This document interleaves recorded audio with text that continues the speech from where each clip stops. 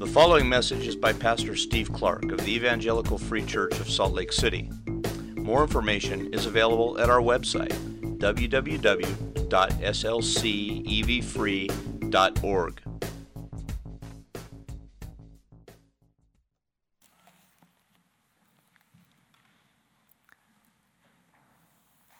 Father, thank you for this word from you, spoken by David, spoken truest of all by the King of David,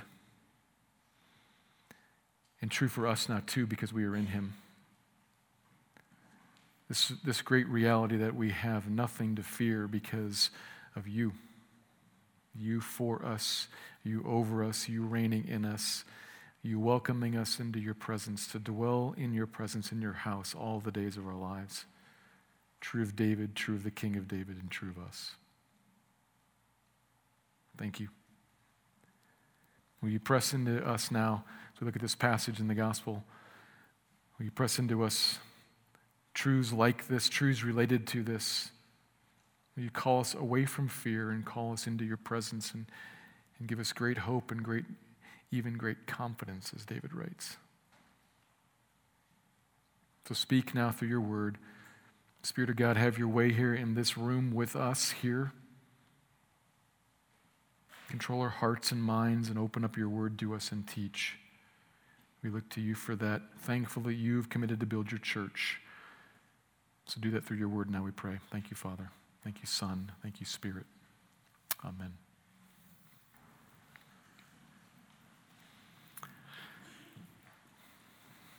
To follow Jesus is to become a fisher of men. I've heard that phrase before. Jesus himself said it, Matthew chapter 4. And also, to follow Jesus is to become a laborer in the harvest field. Again, familiar, that's Jesus also, Matthew chapter 9. Which means that following Jesus, we are like sheep among wolves. Again, Jesus last week, Matthew chapter 10. And that's a little bit more unsettling if you think about sheep among wolves. Fishing for men, laboring in the harvest is like being sheep among wolves. Jesus said that and was very clear about it, very clear what he meant by that persecution will certainly come to us in this world as we labor in the harvest field. That's the truth. Not everybody everywhere, but most people, as they hear this message, this gospel, this good news about Jesus and his exclusivity and what it means for everybody in all of our lives, most people, as they hear that, will disagree, even strongly so. And trouble will come because of it. And that sober reality quite naturally leads us to today's passage and the topic of fear. Not just general fear, although what's said here actually will actually help with any kind of fear that you might be facing in life, but this is fear in a context. This is fear in the context of persecution.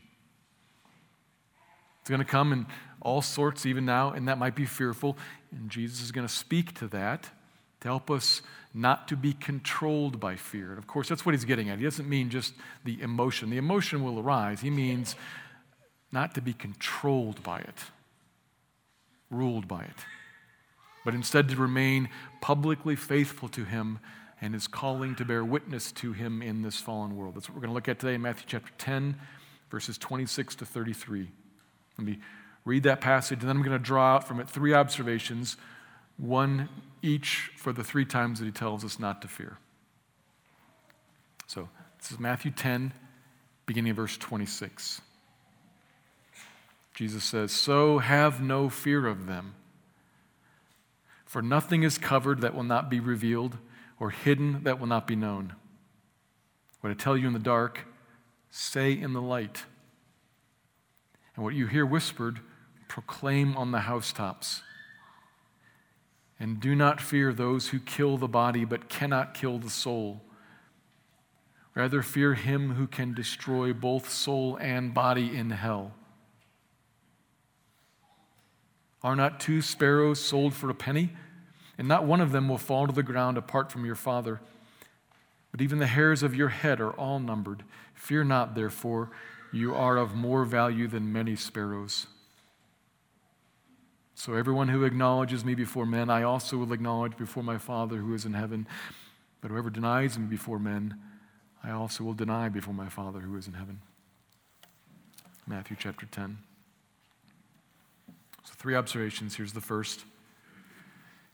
Fear cannot be allowed to cover up what Christ tells us to declare. Fear cannot be allowed to cover up what Christ tells us to declare. Verse 26 says, have no fear of them, that is those who persecute you. It's going to happen, so don't be afraid. Because what follows is a reason to have no fear. But what we find here might be a little surprising, perhaps unexpected. Often when we hear Jesus say something like, have no fear, what we expect to follow is something of encouragement. Some sort of maybe almost a tender, a helpful, gracious, they're there, don't fear, it's going to be okay. And we expect that because Jesus does often do that. He often talks like that. And in fact, the next 2 points we're going to see are kind of like that. But this one's a little bit different. This first point's a little bit different. This is not encouragement as in the reason you don't need to be afraid is. Rather, this is a command. The reason you are not allowed to be afraid is. And this comes at us differently then. The reason you are not allowed to be afraid. Because nothing is covered, kept discreetly out of view by God. Nothing is covered that it is intended to remain covered forever discreetly out of view. Nothing is hidden for the moment by God that is intended to remain forever hidden. Everything that God temporarily, for the moment, for good reason, hides will be revealed, will be made known. The truth, all of it, the entirety of God's plan and working will come out. Truth will be revealed through you, disciples. So you cannot be scared into silence. Let me say it again, verse 27. What I tell you in the dark, covered, hidden, say it in the light. See that? What I tell you in the dark, what I tell you in hiding, what I tell you in secret, say it in the light. What I whisper to you quietly, just the couple of us here, shout it from the rooftops of the entire town below. Do not fear them and keep all this just between the two of us, covered up, hidden. All of it's to be revealed eventually through you. Like what? What is Jesus talking about here? What does he mean? Well, what's currently covered, quietly hidden in the dark, talked about in the hush-hush way. What is that that's temporarily hidden now, that Jesus has told them in the dark that he means to go public with? Many aspects of the true identity of Jesus and his mission. Just think of a few things here. Remember how he's willing to talk about the kingdom, but doesn't yet want anybody to call him the Messiah? Remember how he's willing to talk about how he forgives sins, but is not willing to talk about the cross right now. A lot of these things he talks about in private, or increasingly so as they move on towards the end, but he doesn't make them public yet. When blind men come to ask him to heal them and call him the Son of David, a messianic title, what does he do? He takes them into the house privately before he deals with them. He only showed 3 disciples the fullness of his glory on the Mount of Transfiguration. He only explains the parables to his disciples, content to let everybody else remain kind of in the dark. He has reason to hide things, reason to say things privately in secret, but he does not intend that they remain that way. I've told you these things in order for you to tell everyone else eventually. That's the plan. None of this that I'm telling to you, none of this that I'm showing to you is meant to remain a secret. You have to go public with all of this. But if you're afraid of them all, then you'll shrink back from and resist my sovereign will, my plan as to how this all works, and it will remain hidden. And that's wrong. Fear will lead you. Fear often leads us. Fear will lead you into silence. Fear will lead you into not talking about this. Fear will lead you into the thwarting of God's plan, in a disobedient resistance to his spreading of the message through you. So do not fear. That's a command.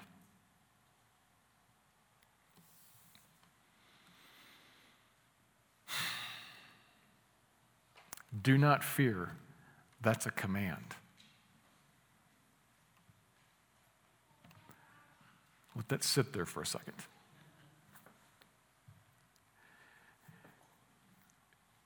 Jesus is real clear here about this. Now, he's going to give help with this, but he's real clear about this. When it gets down to it at the very bottom, this whole section is full of hard stuff. Like if you're here for the first time today, you might say, man, this is like really, I've been talking about hell and people getting killed, and this is hard stuff. It is hard stuff. We talked about this last week a little bit. When you get down to the bottom of this, Jesus is real clear. Do not fear them. That's an order.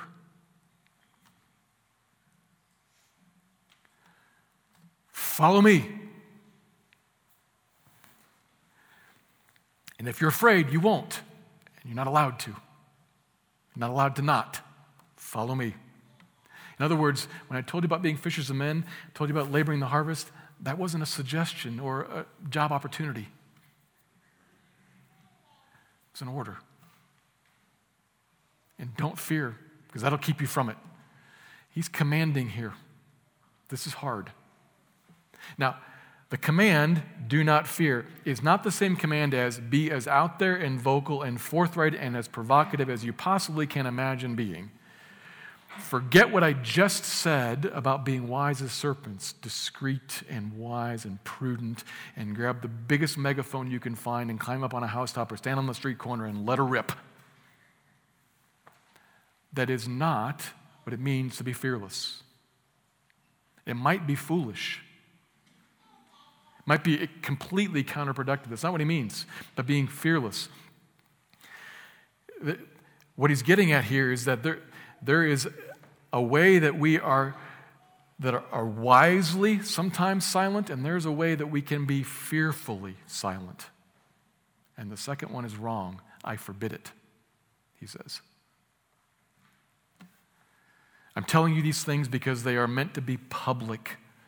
What I say to you in the dark, I want you to announce in the light from the rooftops, being wise as serpents and also innocent as doves. The emotion of fear will arise in you, and do not let it control you. Brave people are afraid also. Brave people just fearlessly step over their fear and move on into the job that they have to do. And what he's saying here is that I've given you a job that you have to do, an assignment, a calling. And if you're a Christian, you have a job in the harvest field that is about a message about one single way, me, Jesus, one single way that people can be saved. An eternity that is real and is coming on like a freight train.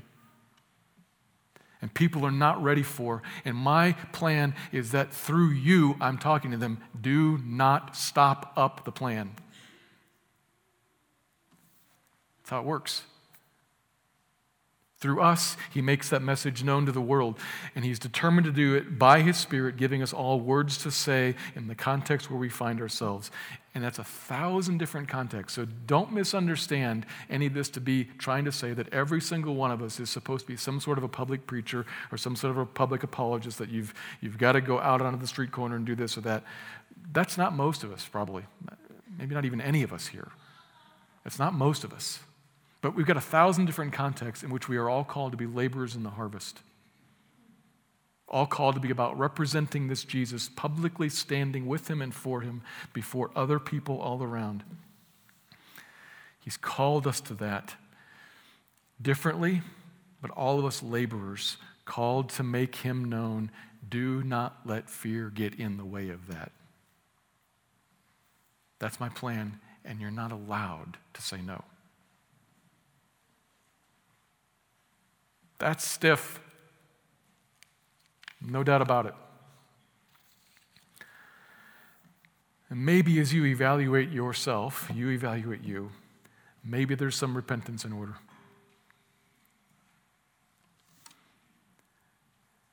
Maybe as you look back, there are some situations that come to mind where not just where you kept silent, but where you kept wrongly silent. Silence might be prudent, silence might be wise, but silence might be just fearful. Where you kept wrongly silent. Silence can be because of fear, and he commands us otherwise. So perhaps repentance is in order. You evaluate you. But there's something here that is firm and clear. And Jesus, I once heard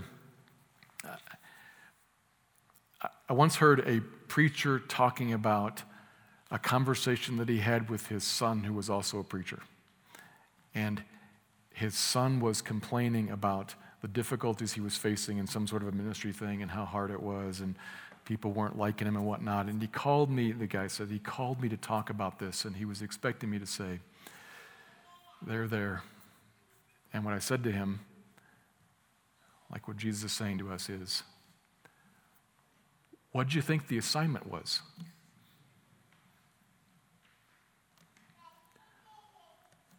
What did you think the assignment was?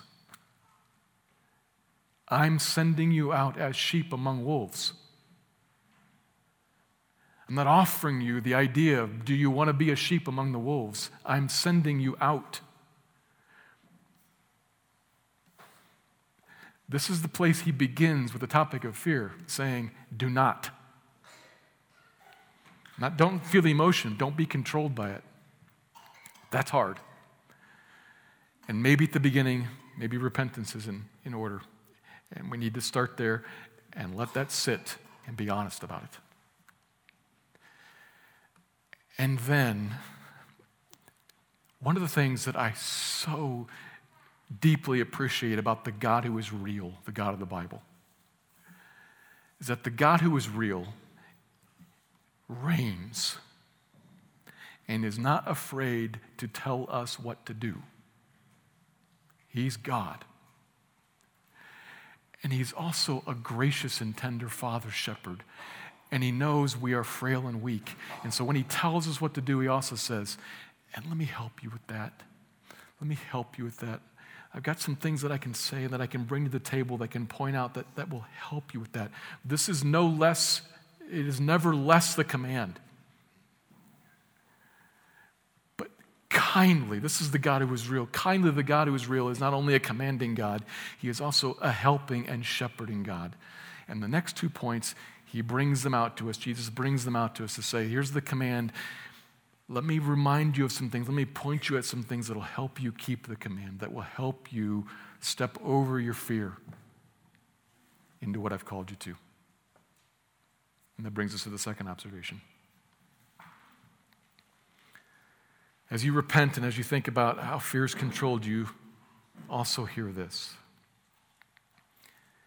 Fear can only be, but can be. Fear can only be, but can be, finally conquered by clinging to an eternal perspective. Fear can only be, but can be, finally conquered by clinging to an eternal perspective. Not by simply hearing a command, don't fear them, and saying like, okay, and like sucking it up and resolving, and certainly not by throwing some sort of a guilt trip at you, and either yourself or hearing some preacher like throw some guilt trip at you, and so you've got to kind of, nope, that's not what fixes it. And we should be honest also, there's a lot to be afraid of. There's a lot that's going to be scary, that's frightening out here.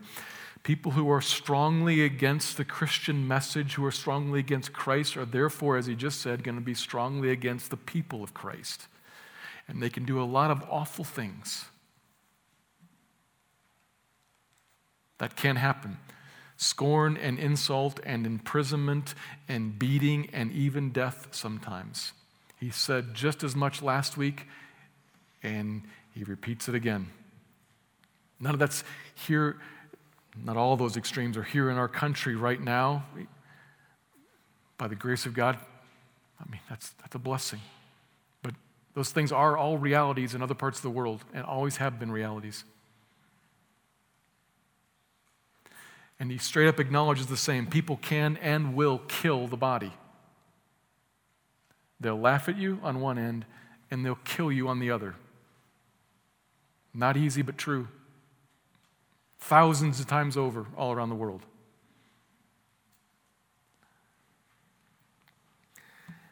They can and will kill the body. They can destroy your outer person, he says in verse 28, but they cannot kill the soul. They cannot touch it. God can, and God alone can. Outer and inner man both, the inner person, both are equally in his hand, the outer and the inner both. And when man kills the body, that's the end of what man can do. But that's just the beginning of what God can do. He can destroy for eternity in hell the soul. In the fire that never ends, in the judgment and wrath that never ends. And so the anguish and the sorrow and the rage and the sense of despair and separation and loss never ends. So we must say that so carefully and soberly because it is so terrible. It is true and right and just, but it is terrible. After death, the real destruction begins. Or the real reward begins. The body dies, and then eternity begins, either under judgment or under delightful, joyful reward. Verse 28 doesn't talk about that. Verse 28 is still Jesus being very clearly firm, but 32 does. 32 talks about the reward.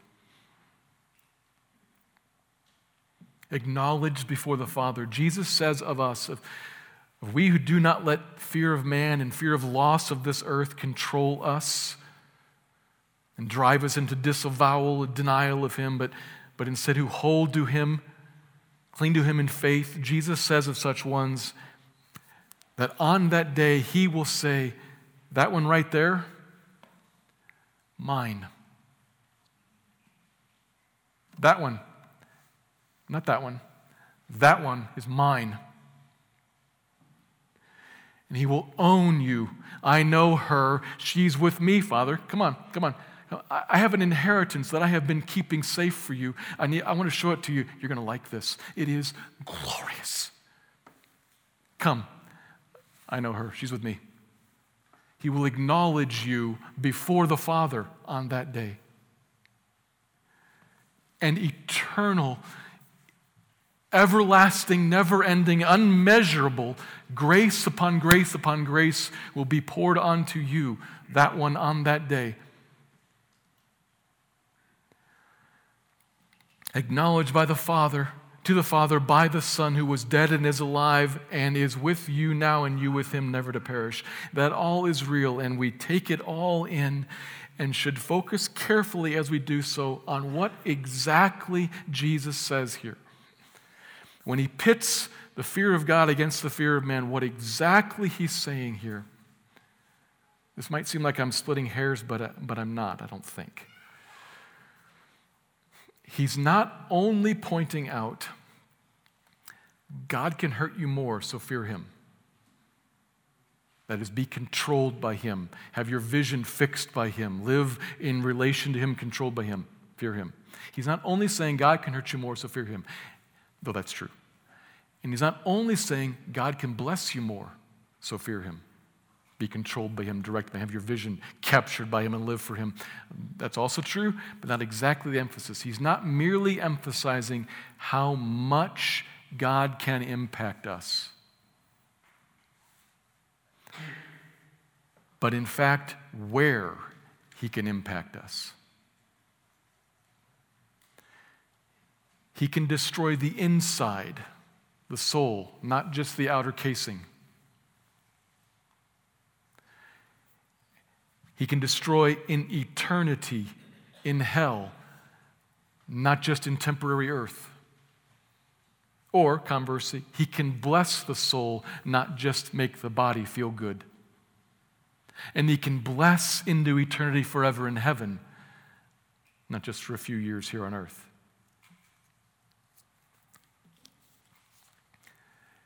He's mainly talking about not just that he can more, but where he can.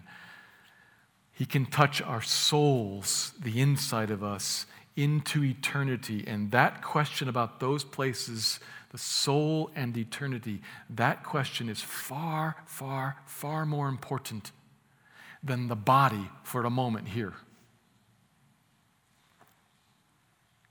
Everything that happens here and now is light and momentary. By comparison, everything that happens here, light and momentary, affliction of the outer. And if you're a Christian, that's not news to you. You've heard that before. You even know the verse that I'm alluding to in Corinthians. You also know that living with eternal perspective is extremely important. It's called for often in the Scriptures. But do you see how this is the key to finally conquering the controlling, intimidating fear of people and persecution? This realizing where God touches us, what God holds in his hands, and this lifting up of our hearts to see the importance of the spiritual and the importance of eternity contra the importance of the body temporarily. This is the key to realize that persecution is actually powerless. To get that up here, I'm not saying this is easy, and I'm certainly not saying that I finished this, that I get this all perfectly myself, but this is important. This is what is finally able to drive a stake into the fear of man, to realize this is temporary and therefore cannot actually touch you in what matters.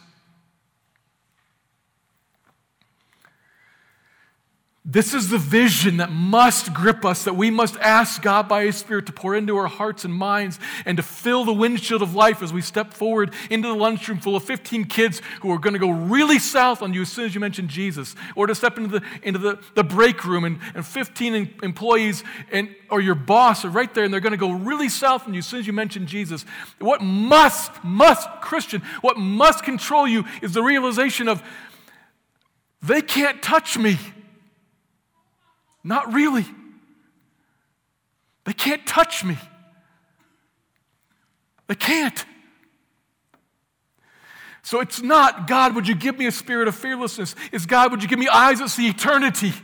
God, would you give me eyes that see the importance of the soul, the importance of the spiritual realm, and that on into age upon age upon age? Would you give me eyes to see people in front of me who hate me, who are throwing rocks at me, who are jeering me, and who are perishing? Give me eyes to see that. Give me a view of the importance of the spiritual realm and of all eternity. To hold on to that here, now, is the key to being set free from being controlled by fear. To realize that all the world can take away from you is going to be gone anyway. And if the world can't give you anything that lasts,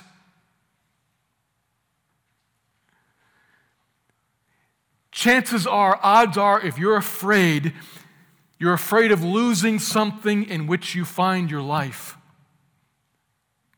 And that's the problem. They can take from you your reputation, your money, your house, your body. And the key to all of it is to say, so what?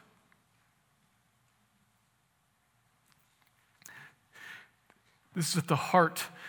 When the apostles got this and they stood before the Sanhedrin in Acts 4, telling them, we told you to not mention Jesus, and they say, well, they just killed Jesus. They just killed Jesus. They're really aware of what the stakes are here. And then they say, hey, you judge for yourself whether we're supposed to obey you or God. They got a vision of something bigger. A vision of something bigger. It is said of horses, I'm not a horseman, I don't know. It is said of horses that wherever you look, the horse goes. That if you look this way, the horse veers that way. That's true of people too. Wherever we look, we go. Whatever controls our vision, we veer towards that. Whatever we are looking at, we steer that way. God, give me a vision of eternity. God, give me an eternal perspective. That's not just appropriate, it's necessary if I'm going to obey the command to not fear what's going on here. Help me to let go of the stuff on earth and to see that what they can take from me does not compare to what you can give me. Eternal perspective. It's what lies beneath killing fear. Lord, help me to value this stuff here less and what you're bringing to me more. Help me to live with one foot in this world because there's still a calling and a job to do, but one foot actually in heaven already. Looking that way, drawn that way.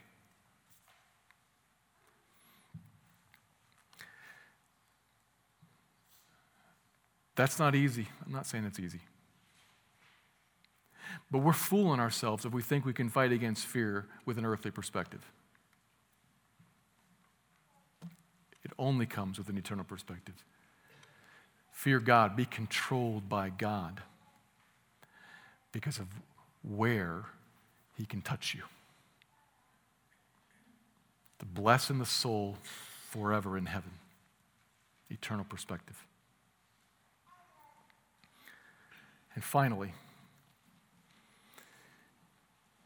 fear of persecution is killed by eternal perspective, but it is undercut. Fear of persecution is undercut by knowledge of your Father's providence. Fear of persecution is undercut by knowledge of your Father's providence. Jesus is a genius teacher. He gives us a command. He's going to try to help us keep that command. The first thing he does is say, look up. And the second thing he does is say, but don't only think about up, because I've also got this under my control too, the here and the now. Providence. Verse 29, he moves to help us fight this fear in another way. He mentions sparrows, sold 2 for a penny, extremely cheap source of just a little bit of food. Not much meat on a sparrow. And Jesus brings them up because of how very small and very insignificant they were. Practically nothing. And yet not one of them will fall to the ground apart from your Father. Here is what is theologically known as the doctrine of providence. God's providence is God working out His plans and purposes through the ordinary workings of secondary agents. It's providence. It's the opposite of miracles, which is God working out His purposes through the non-ordinary workings, the suspension of the ordinary. But 99.9999% of the time, God works and controls all the things of the world through the doctrine of providence, working out His plans and purposes through the ordinary workings of secondary agents.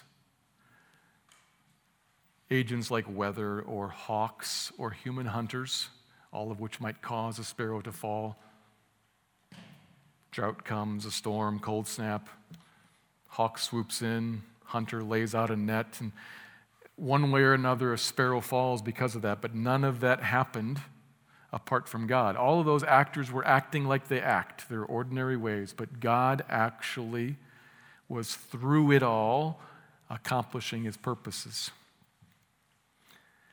They were doing what they planned, but actually God accomplished His plan for the hawk and for the people who hunted and made some money off the selling and the people who ate.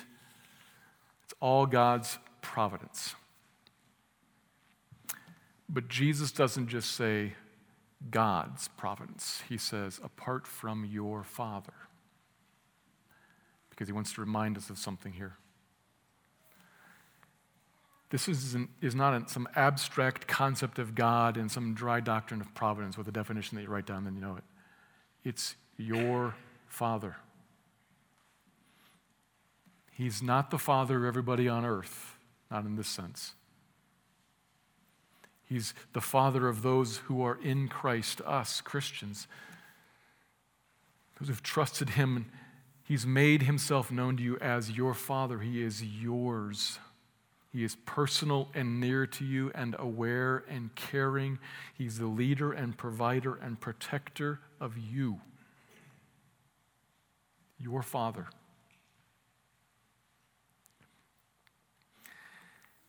He's counted every single hair on your head, which isn't about numerical knowledge. It's about exercising dominion. In the Bible, when a person names or counts or measures, it's exercising dominion over something. In other words, your Father is not just a big picture sort of guy. The generalities he's got. He actually is in all of the minutia, even knows the stuff and is aware of and reigning over the stuff that we're completely unaware of, like hair. He knows it all and is in it all. His providence is very specific. And if his eye is on the little bitty insignificant sparrow governing all the details of that little thing's life, then surely your Father's eye is on you in all the little details. Every single little thing. You are of infinitely greater value than the sparrows, so of course. You see how this sets opposite to the point right before it? The point right before it is up at heaven and on into eternity. And this one is down into the details of what exactly that, not 15 kids, kid number 3 who looked at you in a certain way, that right there counted under the hand of God. That didn't happen apart from him, which means he's in it doing something. He's accomplishing his purposes for that kid, for all the other ones who are watching, for you.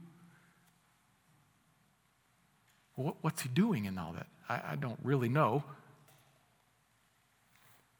Sometimes we might see some of the things he's doing in it. Sometimes we might be aware of some of the ways that he's using this to make himself known or to win other people to him or to mature you and grow up your faith, which is of greater worth than gold.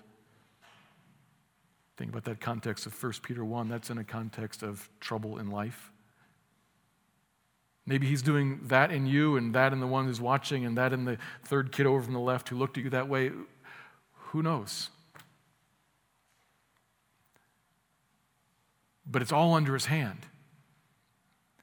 There's nothing rogue going on here that's going to afflict you and take you off into some way where he doesn't have you anymore and isn't in all things accomplishing good for you here and now. But even if we never know what it's accomplishing here, we are told just enough to know that it's accomplishing God's good for us here, and it is reaching on into eternity, past the momentary and temporary, and it is attaining for us. Attaining for us. A treasure in heaven that is of great value. Paul taught that. You know the passage. These things that are light and momentary. We can't see, but we look past what is seen to the unseen. We keep the second point in mind that eternity is coming, and in one way or another, he is at work in this as I hold on to him in faith and not shrink away and fall away in fear. As I hold on to him in faith in some way or another, he is using this. It is attaining for you, Christian, some sort of reward.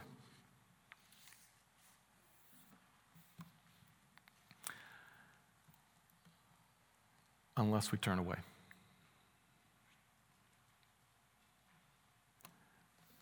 passage ends, again, hard.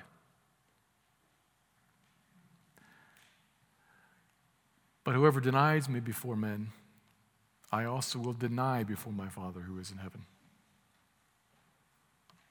That's a real warning. That reminds us of where he started with the command.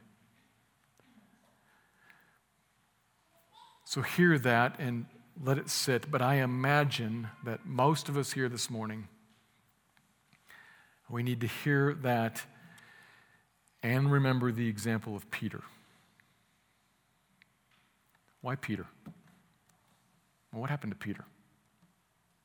Peter was here. Peter heard this. Peter walked with Jesus for years. And then, of course, 3 times said, Jesus, I don't even know who you're talking about. Right?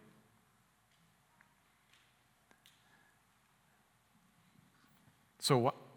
Did Jesus deny him before his Father in heaven? No. So we need to hear the warning and realize that what Jesus is actually talking about is something that is of resolve, a setting aside, no.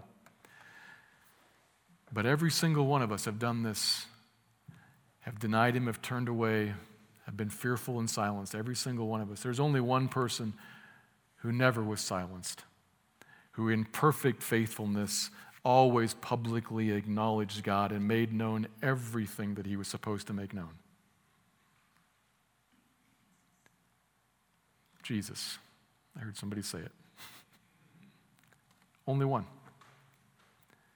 And knew that in the providence of God, he was being given over to people who were going to kill his body. And he also knew that the whole point of this is because my people are going to prove faithless, but I need to remain faithful to them, to redeem them and save them. Here at the end, there's actually in the warning, there's a reminder. Come back.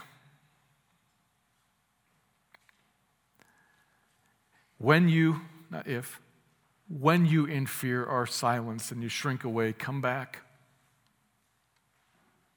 To stay permanently away, to be one who denies, who rejects him permanently, there is no hope in that. Verse 33 is clear. But we remember the example of everybody else except Jesus. Said, I see that. I understand the command. I see where I've fallen. Lord, help me. Would you remind me of what's true? Would you remind me of your eternal perspective and of your present earthly care for me?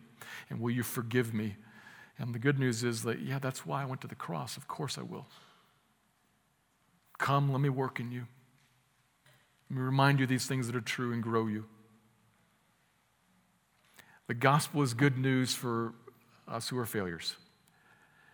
In other words, all of us. Being reminded of what he commands us to, of where we're going, and of his present care for us. That's the path to faithful public acknowledgement of Jesus.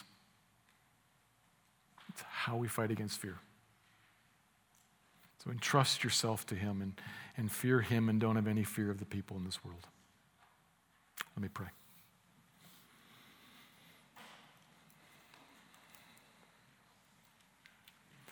Father, will you help us? Will you help us with the command, and will you help us with the helps of the command?